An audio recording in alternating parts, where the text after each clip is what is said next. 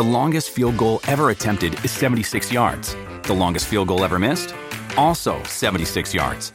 Why bring this up? Because knowing your limits matters, both when you're kicking a field goal and when you gamble. Betting more than you're comfortable with is like trying a 70-yard field goal. It probably won't go well. So set a limit when you gamble and stick to it. Want more helpful tips like this? Go to keepitfunohio.com for games, quizzes, and lots of ways to keep your gambling from getting out of hand.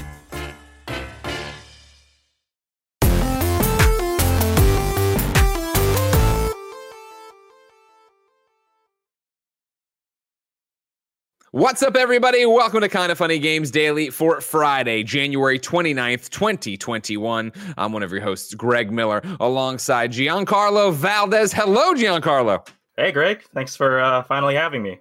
Finally, fuck you. But no, you did email me very early in 2020, I think, before I ever got back to it. I'm sorry about that. You know how it is around here. No Crazy worries. Times.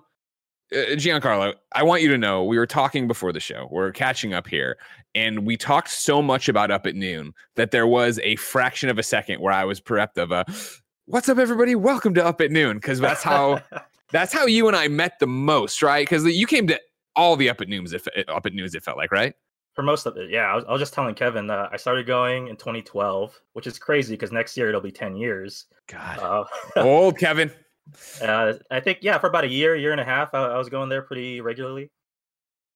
And I thought, look at this kid. He's never going to make anything of his life. And then I started going to video game events, preview events, and you'd be there. You started making the dream a reality. And look at this. 10 years later, you are a full-blown freelance journalist and critic. Bylines at GamesBeat, Variety, Playboy, and Upload. Congratulations on making it, man. Yeah, thank you. I like to think it's all because of that slap. Of that one Up at Noon episode. Kevin, if you want to click on the first, Kevin, please show this link there. You can see that. Yes, I have it. Of course, I have this prepped. How many? You and Dan Reichert, I think, are the few people who have slapped me. Oh, Kevin McDonald too on camera. But yeah, if you remember during the Die Hard episode, you came in late, so I slapped you on camera, and then I felt bad enough that I called you up and had you slap me, and you fucking hit me. There was a little bit of anger behind my slap, yeah. Sure, well, yeah, because it's that, I play fast and loose a lot of times. You know how it is on camera. You got to just go with the punches. So you came in, I made it a bit, I slapped you, and then you walked away, and I was like, I would be fine with myself getting slapped, but I can't say if somebody else get in. I was like, you know what? Before this turns into a legal issue, come up and slap me, and you hauled off and hit me. Yeah, there you go. Let bygones be bygones. Exactly. Well, eye for an eye, right? I think that's the saying is eye for an eye, everybody's fine. Like that's the way it goes. No, that last part was a little bad. It was wrong. It was wrong. So Giancarlo, how's it been going? Catch me up on the last 10 years of your life. Oh God. It's been a lot of freelancing. That's kind of what I've been up to. I'm a freelance journalist and critic. So as you said, I've written for places like GamesBeat, Variety, Playboy, Upload VR. Sure. And yeah, I've just been going to a lot of events, at least before the pandemic, like E3, GDC, some international stuff too. I've been to Canada a couple times now. Nice. I was in Australia for the first time, like a couple years ago. So it's been a really crazy, wild experience as I try to go and get that coveted full-time writing job. So yeah, how has that been? I would say being freelance during the end of everything we knew, like the industry. I would have no idea how to give you advice anymore. And during a COVID time of being a freelancer, I have to imagine there was some panic. It was pretty tough. I think for me, what really when the pandemic hit, or before the pandemic hit, what really affected me was the cancellation of GDC. And then that's when I was like, oh shit, things are going down. Because normally I work at GDC. I used to live in the Bay Area, or I would commute from LA. Sure. And so when GDC fell, all the other dominoes fell. So E3 was gone. All the other little preview hands-on events were gone. And those are usually the kind of places where I made the most money during the year, right? Oh yeah, I bet. Yeah, because the freelancers, if you don't know, ladies and gentlemen, at GDC are the hardest working people on our side of the industry, because you're covering one panel for Upload, you're doing another thing for this blog, you want to get that interview for your podcast. You have to get around. Yeah, and so when all that happened, I was like, what am I going to do for this year? So there's a few months there where I was trying to figure things out. A lot of freelance budgets dried up everywhere as ads dried up. But slowly I've been starting to do more writing again since the fall. So I'm trying to pick it all back up and get things going. Okay. What's the latest thing you've written? Where do you want to send people? Where can people go get a sample of your work? Lately I've been writing a lot for newegg's GameCrate.com. Okay. And I just did an impressions piece on that Resident Evil demo. I just did a guide for Hitman. So I've been doing all sorts of things over there.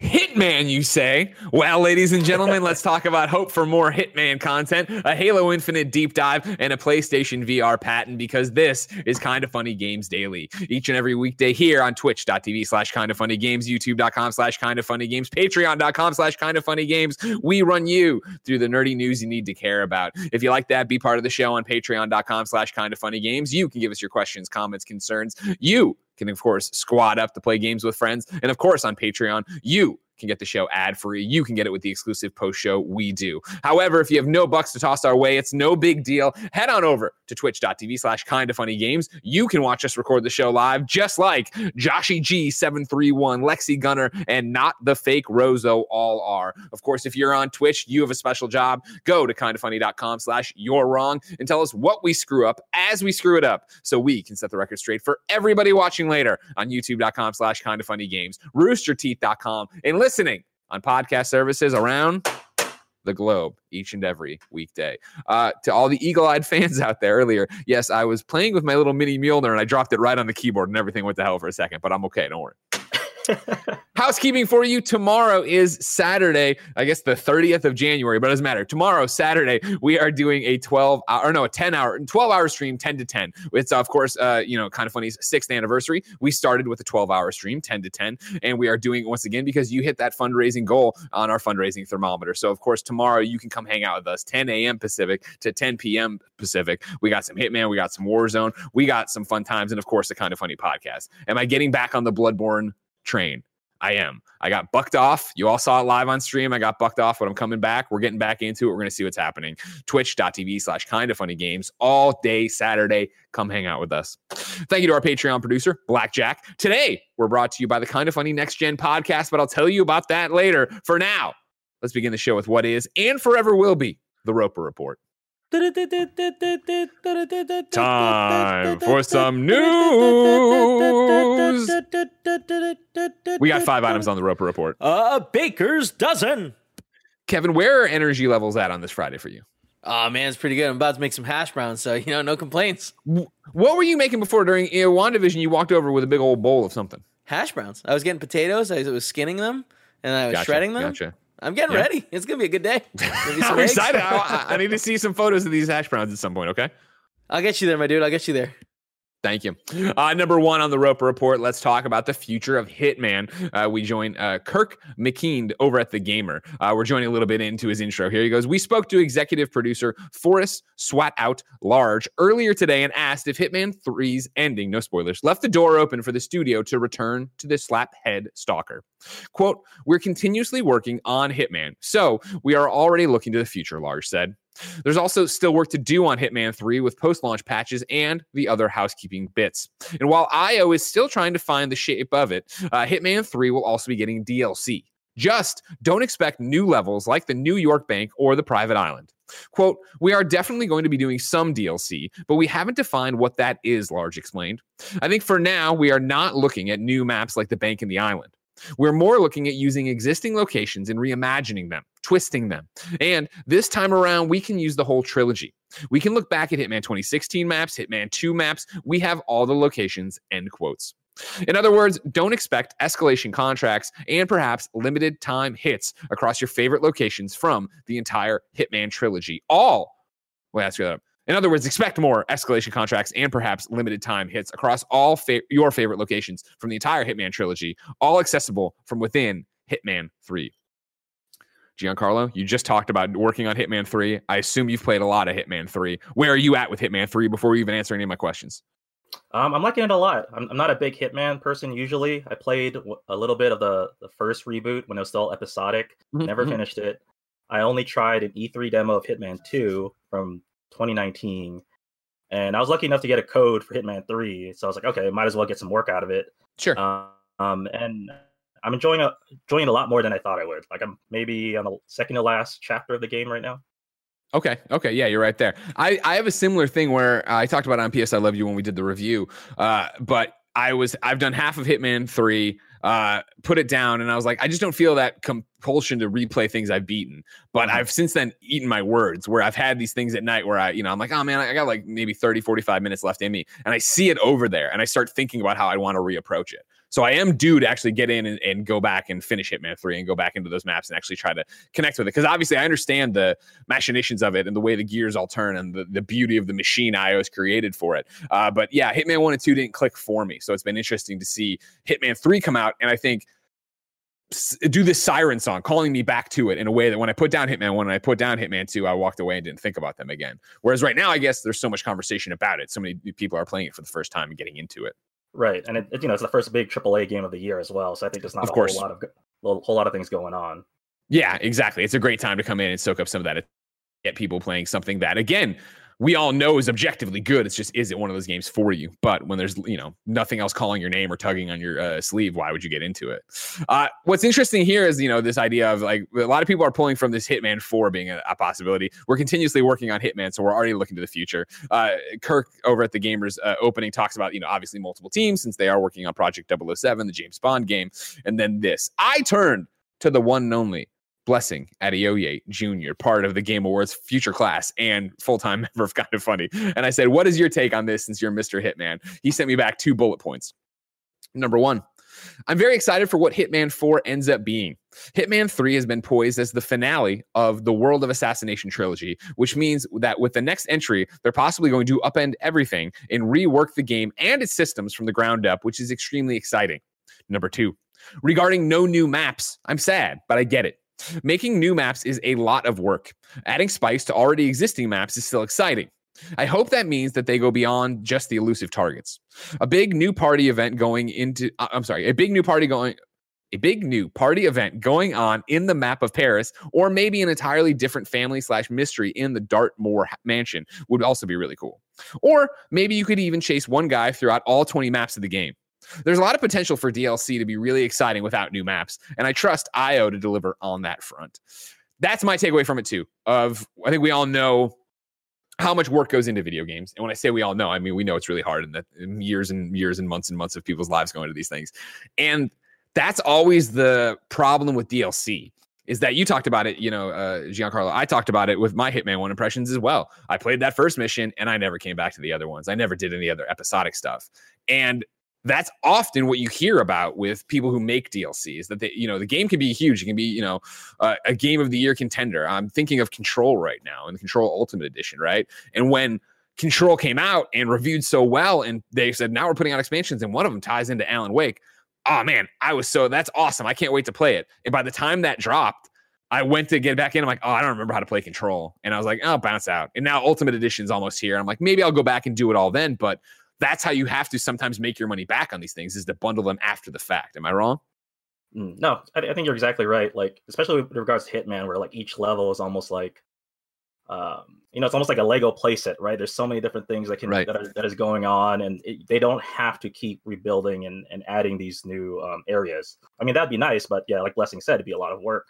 So they can fully like redress the mansion, redress like the winery and all these other different settings if they really wanted to. And that's the other thing, I think, for so many people coming to Hitman 3, in the same way I think a lot of people came to The Witcher 3, but for Hitman 3, you talk about 2 games that came before it, and you can use any of the maps that aren't the opening 1 or 2 from Hitman 1 or 2, and I'm not going to know that I've played that was something I should have played or whatever, unless you go back and play it. But even if you go back and play it, and now they give you new reasons to go in there, new challenges for it, I think you'd be all right. Yeah, and even for me, because I don't own the first 2 on PlayStation, but once I'm done with Hitman 3, I think I might go back just to see like how it looks like on PS5 and kind of the graphical upgrades they added to it. Yeah, so I think it's an interesting take that I also think the IO Interactive / Hitman fan base get. I think that Hitman is obviously a big franchise. It has a big fan base, and I would think that the majority of those people are on this side of the industry. They understand how hard it is to make video games. They've been following these kind of things. Like Hitman's a big franchise, but it's a big franchise with dorks like us, like that know what's going on, let alone, the people you're going to see at Giant Bomb playing it over and over again. And how many people Giant Bomb turned on to go actually play Hitman. I think they understand that, okay, cool, whatever. Like you don't have to make a new map, but as long as you're giving us new stuff to do, we should be okay. Mhm. So interesting stuff there. Number 2 on the Roper Report, speaking of interesting stuff, because that's all we bring you. There's a giant Halo Infinite information drop from you. It's called, of course, Inside Infinite. It's a giant blog post up over on 343's blog, but I'm going to read you some parts from it. It's a giant interview with the Sandbox team, basically. But let's start with what Inside Infinite is going to be. Inside Infinite is a reoccurring series that will hit Halo Waypoint on approximately the last Thursday of every month. Our goal with these blogs is to provide insights into the game we are making from the people who are making it. These updates are intended to be fairly high level and will lay a foundation that will continue to build on over the months leading up to launch. Rather than make this strictly a one-way endeavor, following each update, we'll ask for community questions on social using hashtag Ask343 and look for opportunities to go deeper with the team and address some of your most pressing inquiries in the following regular community update blog, lands approximately mid-month. That's just the start of this paragraph. Again, this is a tomb of information. I think a very interesting way to do it, especially how quiet you've been about Halo Infinite and now with this year-long delay, right? However, we jump into this interview with the Sandbox team. If you're like me, my first question was like, so what is a Sandbox team for Halo Infinite? One of the developers, Quinn Del Hoyo, says, the game's sandbox refers to all of the vehicles, equipment, weapons, and objects that the player will interact with. Essentially, all the toys that the player gets to play with. The sandbox also includes all the new player systems and verbs like jump, run, health values, shield recharge times, etc. So this is the toolbox, Giancarlo, that they get to go build the levels with. That makes sense, right? Mm-hmm. And then they layer on the narrative, they layer on the missions, they do all that stuff. There's a whole bunch of information here. If you're a Halo fan, I highly encourage you to jump over there and go be a part of it and read it there. But some of the stuff that I wanted to pull out, obviously, they changed the shotgun around a bit, and people latched onto that when they talked about it. So the question gets asked of the team, changing gears a little now. After the campaign demo last year, we saw plenty of questions emerge about weapons. The addition of the CQ S48 Bulldog shotgun, which appeared at the end of the demo, garnered some attention because of its unique characteristics. Would you or someone on the team be able to speak to the Bulldog's role in the Halo Infinite sandbox?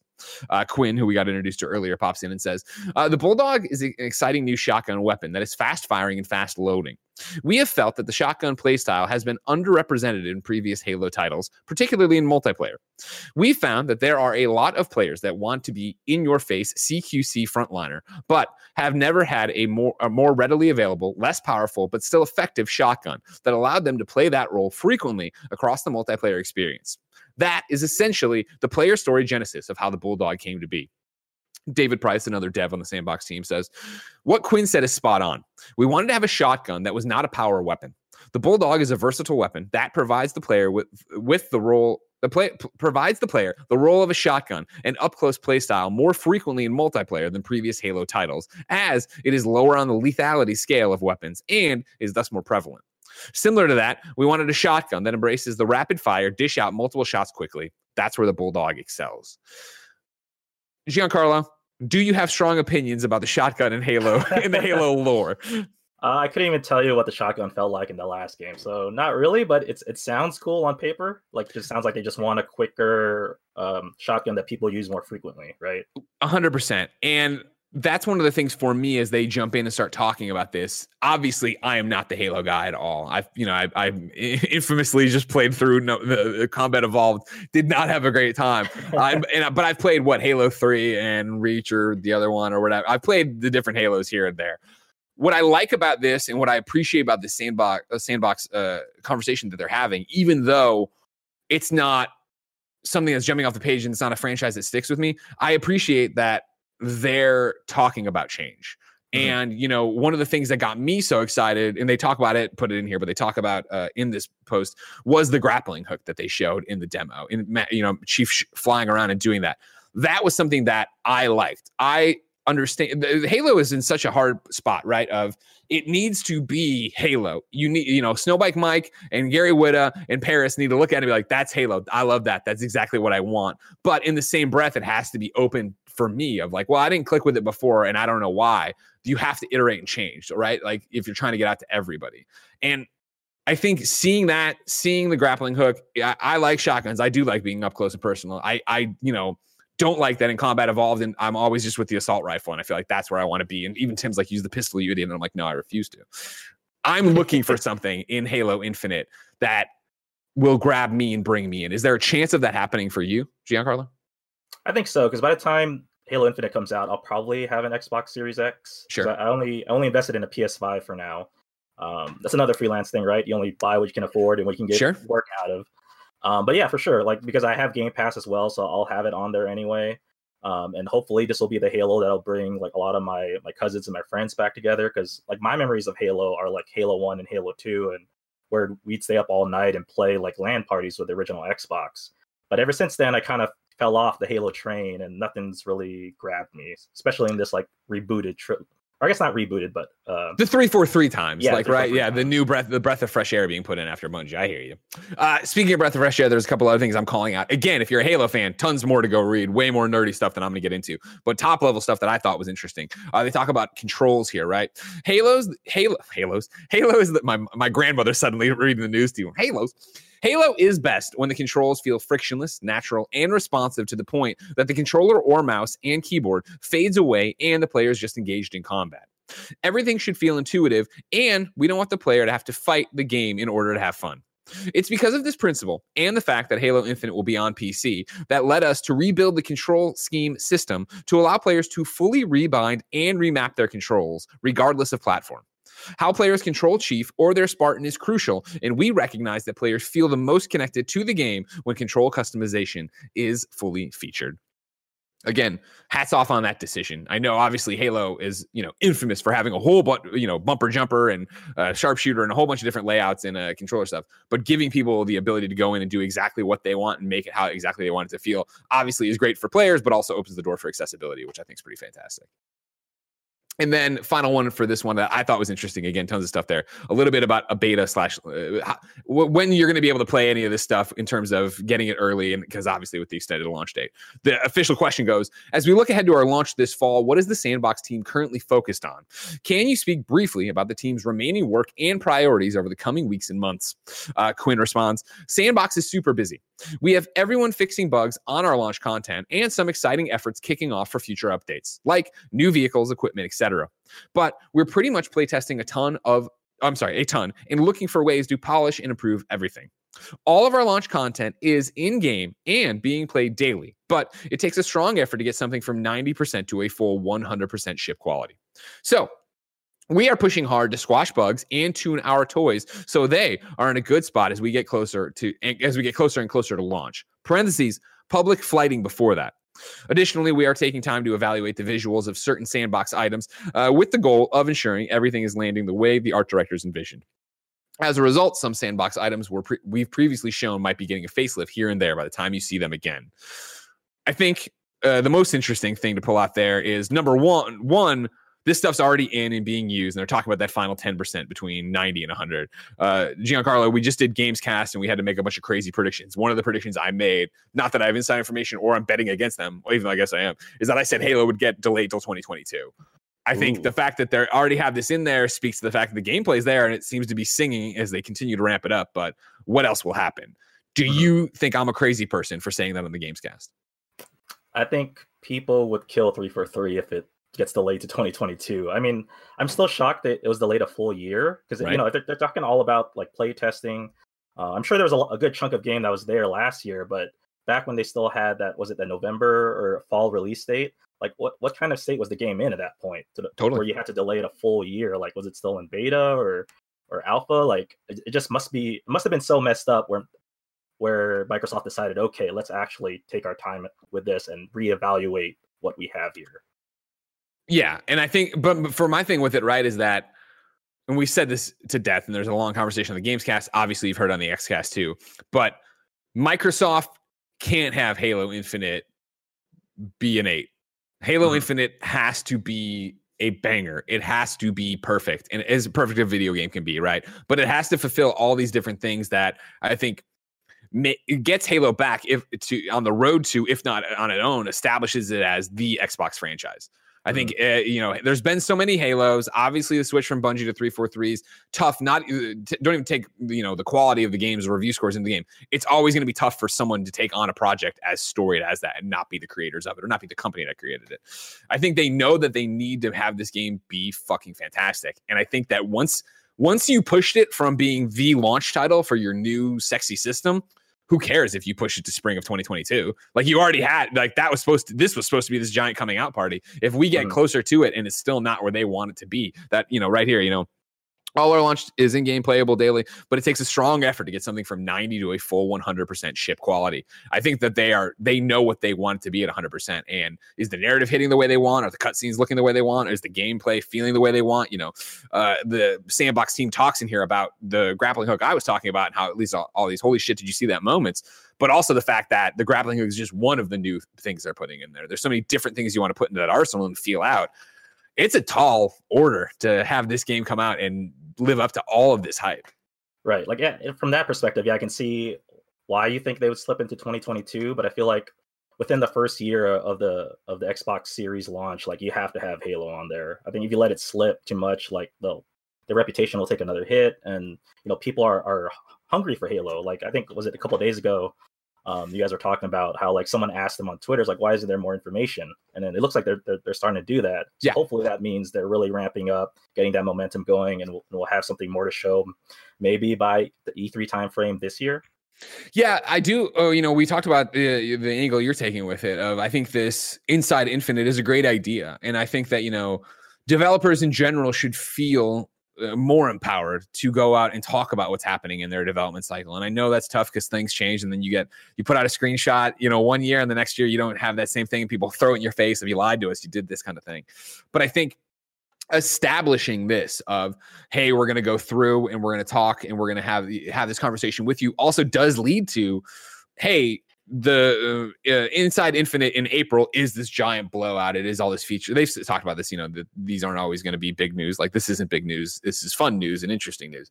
But you can have big news, and I think you can have bad news. I think you can have established this, and by the time you get to the September Inside Infinite, be like, maybe not that late, but be like, hey, you know what? Like, we need more time. We want to make the game you want. And you can pair that up with good news of, like, you know what? We're putting out the beta right now. It's going to run for 2 months or whatever. And we want all your feedback, but we know that the single player still needs this amount of time. So we're doing X, Y, and Z. Mm-hmm. Yeah.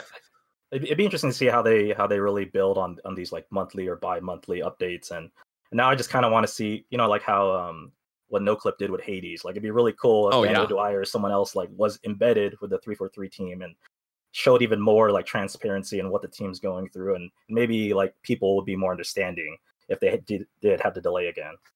Yeah, and that's the thing. I think that's what this sets a bed for. I think, don't get me wrong, if you're listening, 343, yes, hire Danny and let Danny come up and do all sorts of, or I guess he can't come up, do a bunch of socially distanced interviews and things like that, and Zoom calls or whatever, get the story. But yeah, I think even establishing this characteristic and trying to share as much as you can without ruining your game or giving away your game does open the door that when inevitably Quinn has to come out, or somebody from 343 has to come out and be like, hey, I got bad news, we're pushing, or, hopefully they don't. I'm not trying to curse anybody or saying they should. I think you get a more understanding reaction. And I think it's going to be, especially in a post-cyberpunk world, I think you have the reaction from most of gaming Twitter being like, take your time. Let's get it out there and not have it be terrible. I mean, have you walked around, like, Target or any of those big box stores recently? No. I still find it hilarious that if you go to the toy section, there are Halo Infinite toys. Oh, yeah. None of it gives, like, spoilers, but here's the pilot, and here's Master Chief and some aliens, and it's all, like, Halo Infinite and, like, DLC code. And I'm like, what's in the DLC code? Is that going to be relevant in the next year or so? Can you still redeem it? Yeah, you feel on that level, right? Of when you're trying to do something that multifaceted, that multimedia, where it is the toys in the back of the Xbox box and the Mountain Dew campaign and yada yada. Like, and again, I think is, again, a post-cyberpunk world in general, but hats off to 343 and Microsoft for being like, no, yes, this will lose us millions of dollars and it's going to piss off our partners, but, like, no, we're not just going to put this out there. If we put this out there, we'll ruin the reputation and destroy all this stuff and have to apologize forever and, possibly end Halo in a way that we don't want to end Halo. Like, yeah, in hindsight, I'm sure Microsoft is very happy, especially after seeing what happened with CD Projekt Red. 100%. Number 3 on the Roper Report, the Yakuza creator is changing roles over at Sega. This is Jordan Oloman at IGN. Yakuza creator Toshihiro Nagoshi will step down as Sega's chief creative officer and take on the role of chief creative director, a move being seen as some by some as him getting closer to active game development as opposed to a supervisory role. Announced in a press release, the move comes among several changes in executive staff at Sega and a wider restructure. Although parent company Sega Sammy makes it clear that there have been no changes in names, locations, business content, capital, or fiscal year end of Sega's company as a result of the changes. If you want to get in the minutia, there's plenty of articles up on the big sites talking about how, they split Sega Sammy stuff into two different departments. It seems like it's just a reorg that I think this sentence covers enough, but there's more if you want to. No specific reasoning has been given for Nagashi's, I keep screwing that up, change in role, but many have taken it to mean the creator will be moving back into a more active development. He is most famous for creating the Yakuza series and subsequently founding the Ryuga Gotoku development studio, which develops the series for Sega. He also created Daytona USA, Virtua Striker, Super Monkey Ball, and Binary Domain, among many other credits. In recent years, his role has been less hands-on, serving as executive director on every Yakuza game since 2015's Yakuza 0. Cool. Yeah, I like seeing the creators of something like Yakuza, like all these different games, come back to creating stuff and getting hands-on with it. Right, because normally you hear like all the old school developers like retiring, right, or unfortunately passing away sometimes. But it's cool to see that Nagoshi wants to get back in. Maybe he feels like there's more stories for him to tell or more projects for him to work on. 100%, yeah. And I think there's I think in every industry probably, but I know on our side of the industry, there's always that struggle of getting promoted away from the things you do well. You know what I mean? Where it's like, oh, you're really well, so you move up the chain, so you have a team underneath you. And now you need to manage people, and you might not be the best manager. You're better at doing the funny stuff on camera. I'm talking specifically about myself. So like this, how do you balance that out? So it's nice that if this is what it looks like, that there's room for him to be like, you know what, this is something I tried out and I was happy to do it, but I want to go backward. I want to go over there and I want to get back to making games. Yeah. Like, have you played much of the Yakuza series? Yes, no. As I always joke around about, right, when I was at IGN, Yakuza 3 was like the first one that came over, right? And I reviewed that. And so then I reviewed Yakuza 4, and then I reviewed Yakuza of the Dead. And then I was like, I'm kind of done on Yakuza for a little bit. And then when I put down my battle axe, Yakuza kind of exploded. So like I'm right now playing Judgment, which obviously isn't Yakuza, but kind of is. And my plan would be that when I'm done with Judgment, I'll play something else. I'm sure I'll play a million other things, but I do want to eventually get to Yakuza Like a Dragon. Yeah, I've heard a lot of good things about Like a Dragon. I've also played Judgment. I haven't finished it yet, but that was like kind of my spring game last year. Like I needed something to play, and that was my first Yakuza style game, and I really liked it just because it was. I went to Japan for the first time a few years ago, so like playing that game is almost like reliving certain parts of my trip. Totally, they do such a good job of recreating the neighborhoods there, or that one specific. I'm forgetting the name now. Kamurocho. One specific neighborhood. Yeah, the red light district. Yeah, no, totally. That's what it's great at. And yeah, right now after a 2019 that had me on a plane going somewhere every other week, and now this long gap of a year without being on a plane, like that's one of the reasons I like it so much, of running around, being in Japan, a place I desperately miss. And then the crazy over the top Yakuza fighting and the crazy over the top Yakuza story, that's very much in Judgment with then this layer of being a detective on it. Like I'm having a lot of fun with it. But it's funny, I talked to you, I talked to Imran, I talked to past me who started it and put it down. Like it is that game, that Judgment, that feels endless.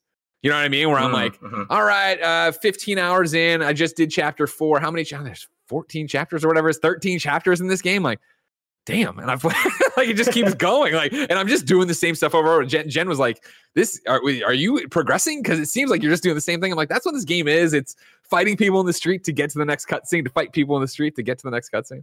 Yeah, I think I was around the same place when I stopped. I was like 20 something hours in, but I was only chapter 5, chapter 6. I was like, oh wow, there's way more game in here than I thought.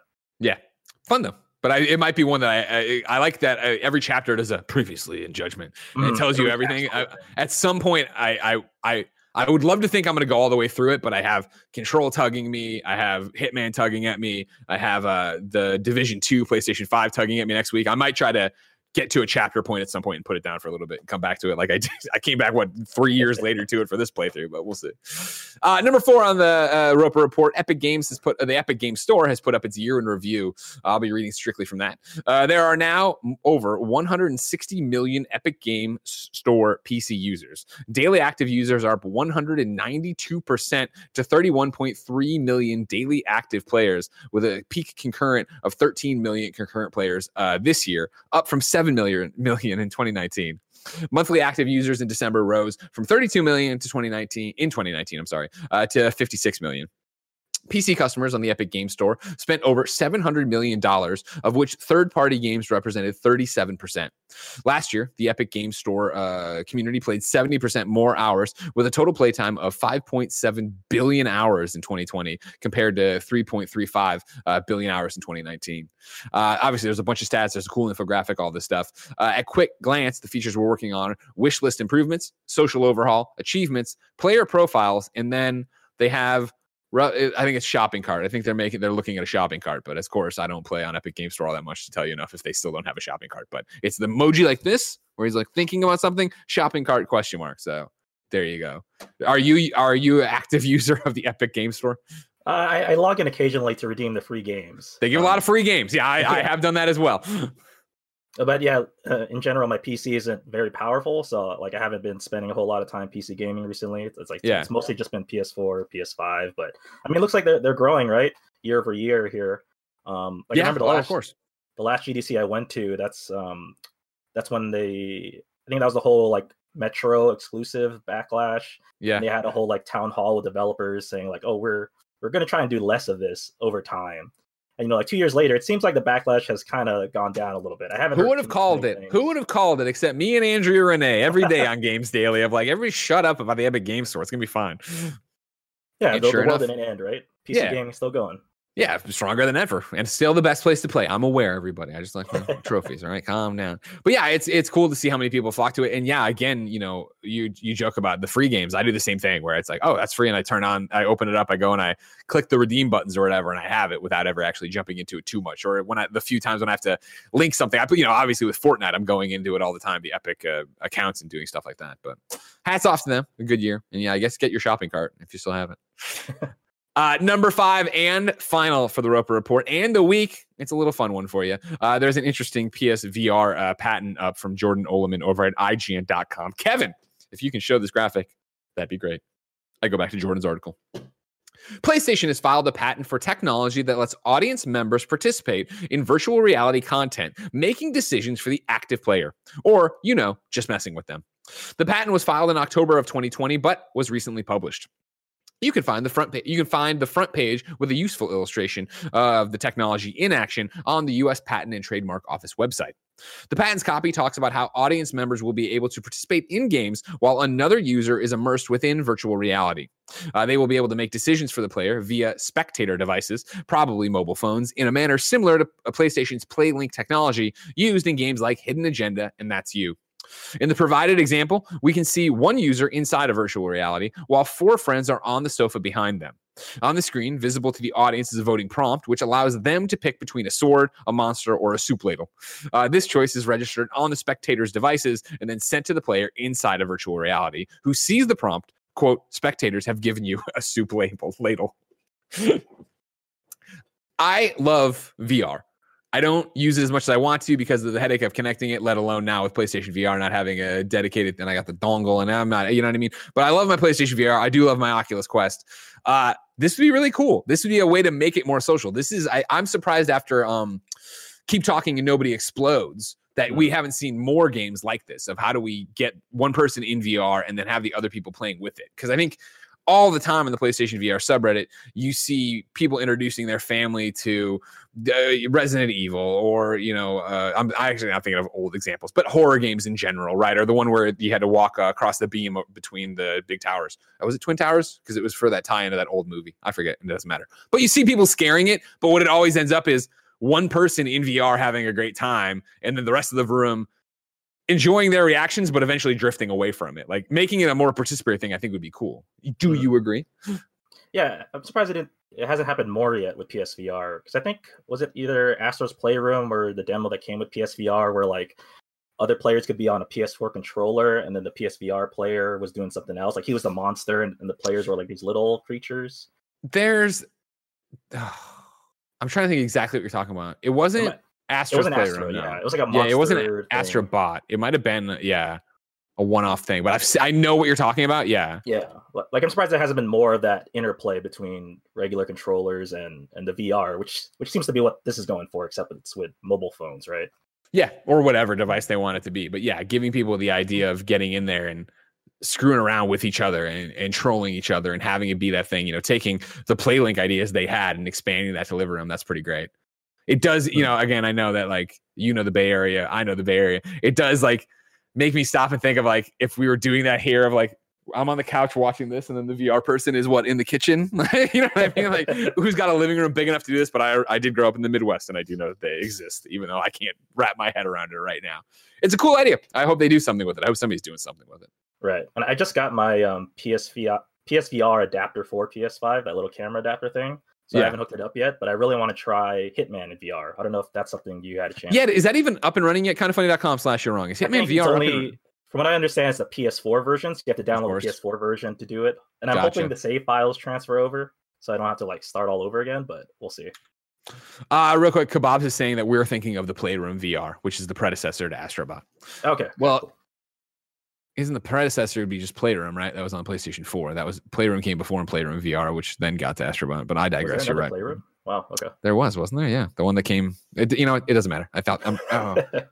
No, we're not getting into this argument. We'll be here all day arguing about the lineage of this. Instead, let me remind you, ladies and gentlemen, you can go to patreon.com/kindoffunnygames. Over there, of course, you can get the post show we do after each and every show. You can write in to be part of the show. And more important for right now, you can get the show ad-free. Speaking of ads, Greg Way, let's talk about the KF Next Gen podcast over on patreon.com/kindoffunnygames and patreon.com/kindoffunny. Blessing, Barrett, and Roger Poe Corney do a show called the KF Next Gen podcast. Of course, they are the next generation of Kind of Funny. They are doing their own podcast monthly over there where they talk about the things kids love. I think it's fidget spinners and those straws that go like that kind of crap. They're talking about all the young stuff you kids love. They love Robinhood. They love stocks. They are over there. They got Doge coins and whatever. I don't know what the hell. I'm too old to listen to it, but you aren't. So if you go to patreon.com/kindoffunny or patreon.com/kindoffunnygames, you can subscribe at the gold subscription and get the KF Next Gen podcast each and every month. And of course, if you were to use one of those, if you went to Kind of Funny Games or Kind of Funny on Patreon, you did the gold thing. You get all the shows, all the things. You get everything on one feed. You don't have to worry about being on two Patreons. This would get you all the shows ad-free. It would get you all the post shows. It would get you all the cool exclusive content we do. So please go support the KF Next Gen podcast. Giancarlo, you're doing great. I want you to know that. I'm proud of you, of course, making it this far. I can't wait to see where you write next. But your next article is so far away. If I wanted something more immediate, say what came to the mom and grop shops, where would I go? You'd go to the official list of upcoming software across each and every platform as listed by the Kind of Funny Games Daily Show hosts each and every weekday. Yeah. That was a lot harder than I thought it'd be. Don't worry about it. It's my favorite is when somebody tries to flip it on me and I'm like, I don't know. I never read it. I've never memorized it. I don't know. I'm trying that. Out today, ReZero, Starting Life in Another World on PS4, Switch, and PC. The Pedestrian on PS5 and PS4. Crashlands on Xbox One. Silver Chains on PlayStation 4 and Switch. Gods Will Fall on Switch. Bonkies on PS4, Xbox One, and Switch. Another Dawn on Xbox One. Rack and Ruin on Xbox One. Caves and Castles Underworld, Xbox One. Ragnarok Skies, thank you, PC. Ambrosia, PC. Then Twinfinite reports the 0.6.0 update is now available for all grounded players and brings new bugs, bug-related items, and bug fixes to Obsidian Entertainment's tiny survival game. Then in a press release, Psyonix, the San Diego video game developer, in partnership with the NFL, the National Football League, announced the NFL Super Bowl celebration event that will kick off in Rocket League. Oh, this is a new date on February 2nd on all platforms. This is an in-game event that includes a new game mode called Gridiron Event Challenges and the return of the NFL Fan Pack. I am now moving that down to new dates. That's on me. I screwed up. I'm sorry. Giancarlo, I didn't mean to ruin your episode. I apologize. You're changing everything, man. The document's moving. I don't know what's going on anymore. Just don't look at it. Don't look at it. Look away. Deals of the day for you. Prime Gaming announced their stuff starting February 1st. There will be a five new freebies up for grabs. Table Manners, Stealth Bastard Deluxe, Spinch, Monster Prom Hot Seat Edition, and Swim Sanity. I'm stealing that from GameSpot.com, a fine Red Ventures property. Of course, if you know, the Prime Gaming is Amazon Prime. If you have Amazon Prime, that means you have Prime Gaming. You just have to link your Twitch and your Amazon to it. If you do that, you get a free subscription to give away each and every 30 days, and we would love it if you gave it to twitch.tv/kindoffunnygames. Oh man, if I don't get the plug in, Giancarlo, I explode. You know what I mean? Like I have to get it. I have to be part of it.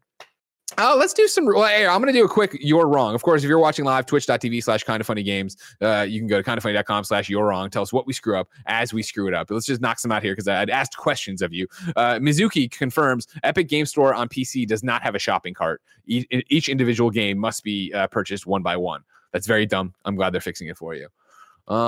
People are coming in here. Yeah. I'm seeing if somebody's gonna, the Playroom. So Tim Buddy says the Playroom on PS4. Greg was right. Was basically a tech demo for the PS4 camera where you can interact and play with multiple Astrobots. So I was correct on that one. So there you go. The Playroom VR, and this is Kebabs. The Playroom VR had a mini game. It was called Robot Rescue, and it's literally just Astrobot rescue missions based off of this level. So there you go. I see what you're talking about. The predecessor. Now I'm with you. Yeah. Okay. Anyways, let's do some reader mail. Remember, patreon.com/kindoffunnygames. You can write in with your questions, your comments, your concerns. Let's start with Frankfurter, who says, good morning, Greg and Giancarlo. Well, it's a new year, and that means new games. Moreover, that also means new leaks, since we apparently can't wait until a release date to play our games. Resident Evil Village spoilers galore are being leaked from a dev build of the game via a Capcom data hack. Why can we not have nice things? It seems every AAA game coming out in the past couple of years, other than maybe Cyberpunk and Ghosts, has had major spoilers leaked months ahead of release. Is there a better way for companies to protect their IP, or do we need to just get used to most larger titles having spoilers leaked? Giancarlo, your response.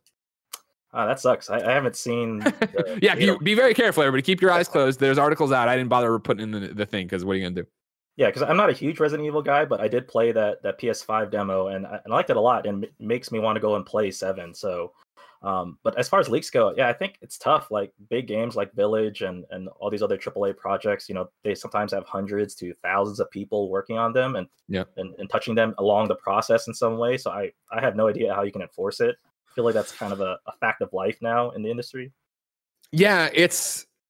Frankfurt, you say, is there a way for them to protect their IP, or do we need to get used to it? I would say column A, column B on this one, right? Where I think every time one of these hacks happen, right? Because you're talking about the dev build from the Capcom data hack that we reported on months ago, right? Like every time one of those happens, whether it's Naughty Dog having Last of Us Part 2, all the cutscenes leaked because somebody went off of they went through the online for what was it, Uncharted or whatever, saw the server code and went backwards through it that way. Like, every time something like that happens, it leads to someone else figuring out a better way to do this and build a better mousetrap and figure out how that goes. But while that happens, I think it's also the thing that technology continues to change.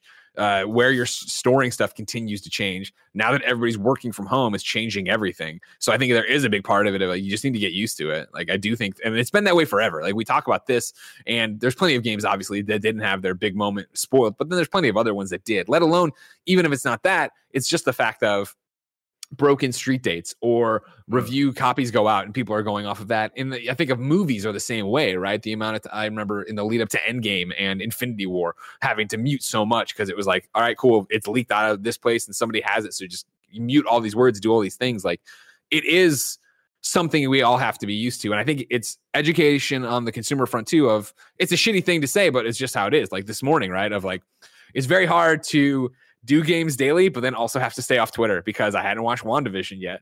Like I woke up and I was running late and I'm like, I can get ahead on games daily. And as soon as I opened it, what do I see? A screen cap. I'm like, motherfucker, guys. And that's me. I care so much about it that I want to be completely on blackout. Like a couple days ago, they put out a trailer. I was like, I'm not watching that. Why would I watch that? Like it's different for every person. When you talk about Resident Evil Village, my, personal barometer of success on that one, right, is like, I love Resident Evil 7. I'm excited for Resident Evil Village, but Resident Evil 7 for me wasn't about the story. If somebody had come in and been like, this is how it's going to end, I would have been like, I don't know who these characters are and I don't understand. Like I'm there to get scared and I don't know what's going on with the vampire lady or whatever. Like I'm about that part of it. Does that make sense to you, Giancarlo?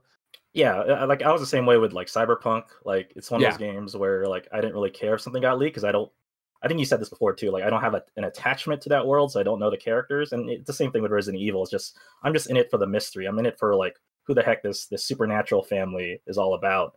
Yeah. But yeah, like leaks have been happening forever now. Like I remember in 2013 when GTA 5 was about to come out, that was one of the first big games I got to review. Like I was with Dan Shu and we went to this coffee shop in San Francisco. and we had like a Rockstar PR rep slide a copy of the game over the table.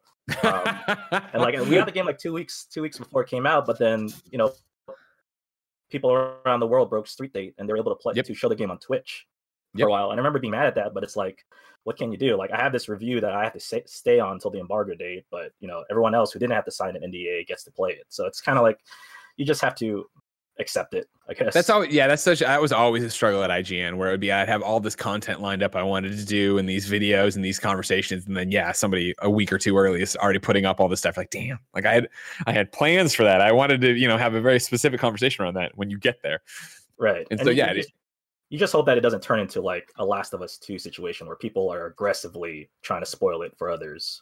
Yeah, exactly. And I think that is such, and I'm speaking a little out of turn here, I guess, but I think that is such a rarity where like, it's very much the Harry Potter thing, right? Of when maybe you're reading Harry Potter, I won't spoil it, but when, that one book dropped on the day and people were running into random like message boards and chats and shouting out like this guy dies on this page or whatever.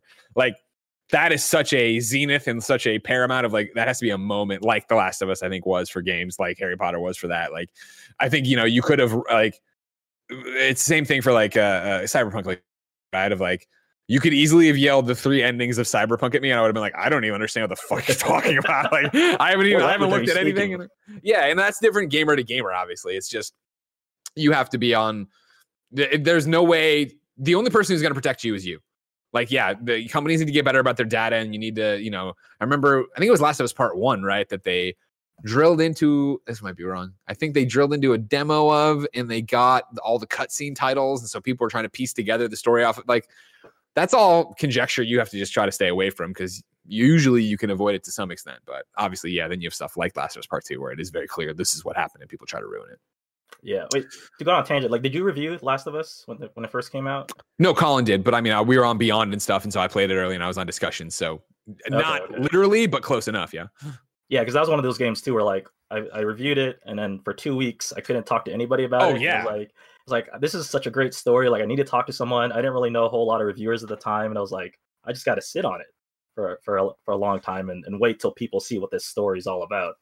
Yeah, that is one of the, obviously with a wink, the worst things of the job of like, when you play something that that you think is awesome and all you want to do is talk about it and you can't. And then it's always the thing of, I think maybe, Last of Us Part 2 is a good example, right? Where I finished it and they only sent us the 1 copy, right? Maybe 2. And then, but we got more like a week later. And so like, Tim was playing it and he would Slack me things and I wouldn't react to him because I didn't want him to know if it was better or worse or if something was happening or what, what I mean? Like, he's giving me his live feed of thoughts and I was like, oh, that's interesting. All right. Cause you don't want to, the one thing I don't want to do is ever taint it for somebody. And I know you're probably saying, Greg, you make these podcasts, you say it's the game of the year, you do all these, and I'm like, well, you choose to click on that. You choose to read my Twitter. Like, Tim just telling me something in a Slack. I mean, I don't want to ruin the moment for him, but right. This is it. This is what it's all about. What do we got? Couple minutes left here. How much do you care about the Avengers game? I finished the story and I liked it a lot, but I haven't really gone back and done a lot of the in-game stuff. Like, I leveled up Captain America a bit, a little bit of Thor, but it's been a couple months. You know what? I'll take it. I was ready for you to say you hate it and me to say fuck you, but like, I'll take. That's good enough for me. Of course, yesterday we spent way too much time talking about the Avengers because I like the Avengers game quite a bit, despite all its flaws. I'm not saying it's a 10 or anything like that. Here's a question from Thwip. Thwip writes in to patreon.com/kindoffunnygames, just like you can. It says, hi, Greg and Giancarlo. I'm writing in about Avengers. Yesterday's discussion between Greg and Tim had me curious about another aspect of this game's future: microtransactions. Like you, Greg, I have the Platinum Trophy in this game and have multiple characters at level 150. At no point have I ever considered spending additional money on this game. I'm a hardcore Marvel fan, and there is just nothing in the store that interests me. I feel like that's another problem for them. Even if they get people to come back to this game, what will they spend their money on? Nameplates?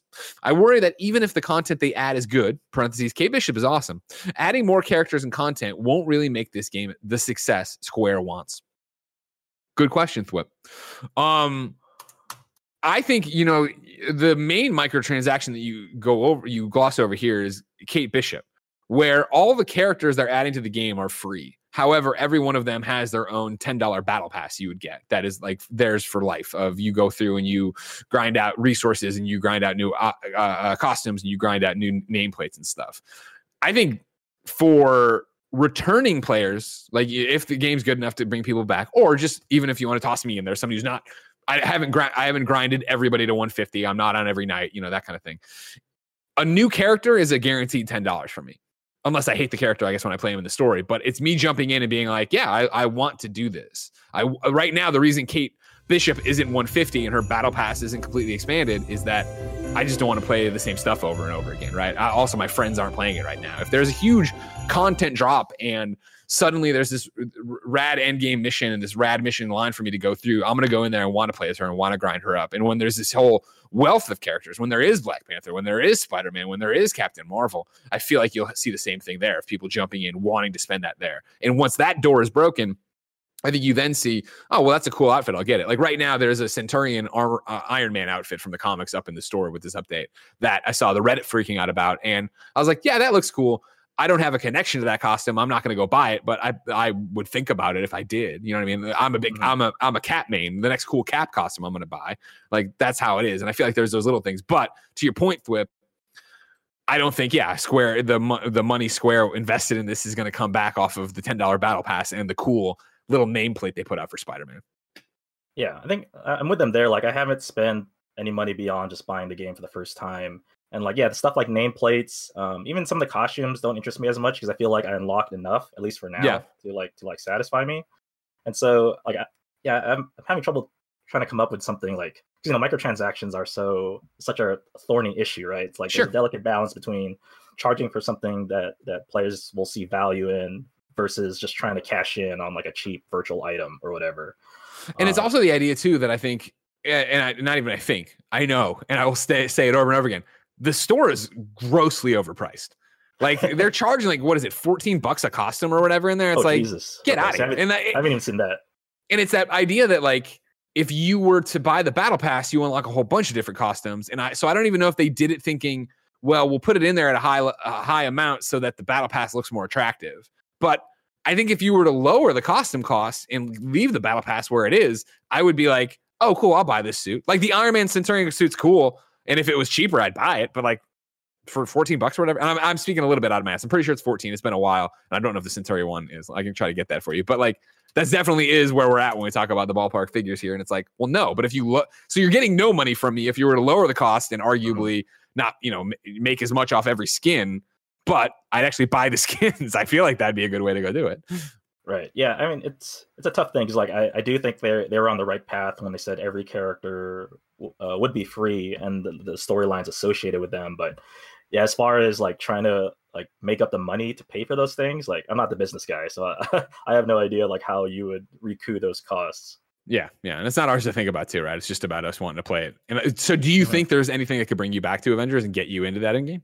I do want to try Kate Bishop. I haven't had a chance. I saw your tweet about that Hawkeye live stream coming up next month. Hopefully that'll be exciting.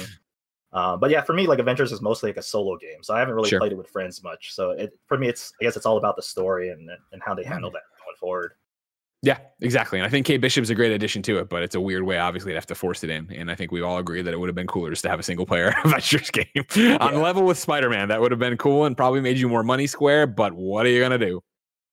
Ladies and gentlemen, it's time to squad up. This is where one of you writes into patreon.com/kindafunnygames. You give me your name, username, platform of choice. I read it here. The best friends come and find you, and everybody plays games together.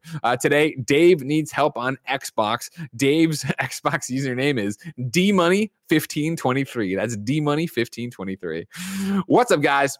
We're looking for some kind of funny best friends to help my old Destiny clan run some raids. We were hardcore Destiny 1 and vanilla Destiny 2 players that have lapsed since vanilla Destiny 2. However, we have been back since the Forsaken, and all content has been on Game Pass. We are looking for best friends to raid with. We typically play on weekends, 10 p.m. Eastern time, and are trying to do the raids in their respective order. Unfortunately, people only seem interested in running Deepstone Crypt, so I figured instead of the typical LFG, I'd give the Kind of Funny best friends a shot first to see if anyone would be interested in running Last Wish and GOS. Give me a shout, and I hope to crush the old raid. Thanks. If you want to play raids on Xbox in Destiny 2, hit up dmoney1523. Giancarlo, we asked people watching live to go to Twitch, on twitch.tv/kindoffunnygames you're watching live. We asked them to go to kindoffunny.com/you're wrong and tell us what we screw up as we screw it up. We already went through all the VR stuff, and I did the stuff early. So I'm calling that a wash. We're good. We're clearing this. That's done. Thank you for your corrections. We love and appreciate you.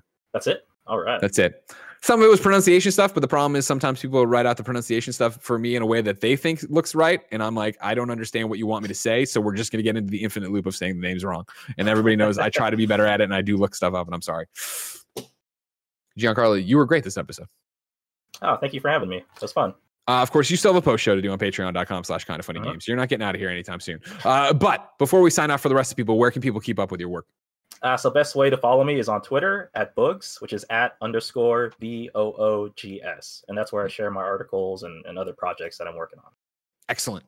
Of course, ladies and gentlemen, we have more people coming through to host next week because Games Daily happens each and every weekday. Monday, it's Blessing and Tim. Tuesday, it's me and Gary. Wednesday, it's Blessing and Imran. Thursday, it's me and Tim. And then Friday, it is me and Laura Kate Dale. I'm very excited to finally be on a show with her.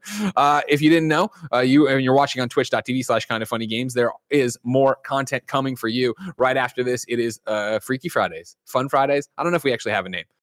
Kevin, is there a name for it that Snowbike Mike's come up with? No, I don't think so. We'll brainstorm it right after this. You mean here just without telling him? What was that? I mean, are you broadcasting the next stream or is he broadcasting it? I'm broadcasting the next stream.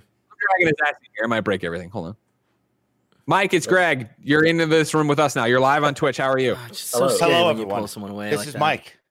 Mike, what are we calling the Fridays anything? Do we have, is it Freaky Friday, Fun Friday, Casual Friday? What are we doing? Freaky Friday. It's the Kind of Funny Team Fridays. That's what we're calling it. Kind of Funny Team Fridays. Okay. Did that sound good enough? I don't know if I did a good job on that one. You know what? It's good enough, but now you can think about it in live too. Good out of here, you clown. Anyways, it's Kind of Funny Team Friday is up next.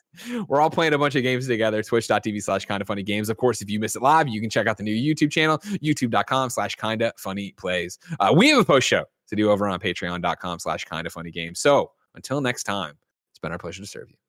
Thanks, everyone.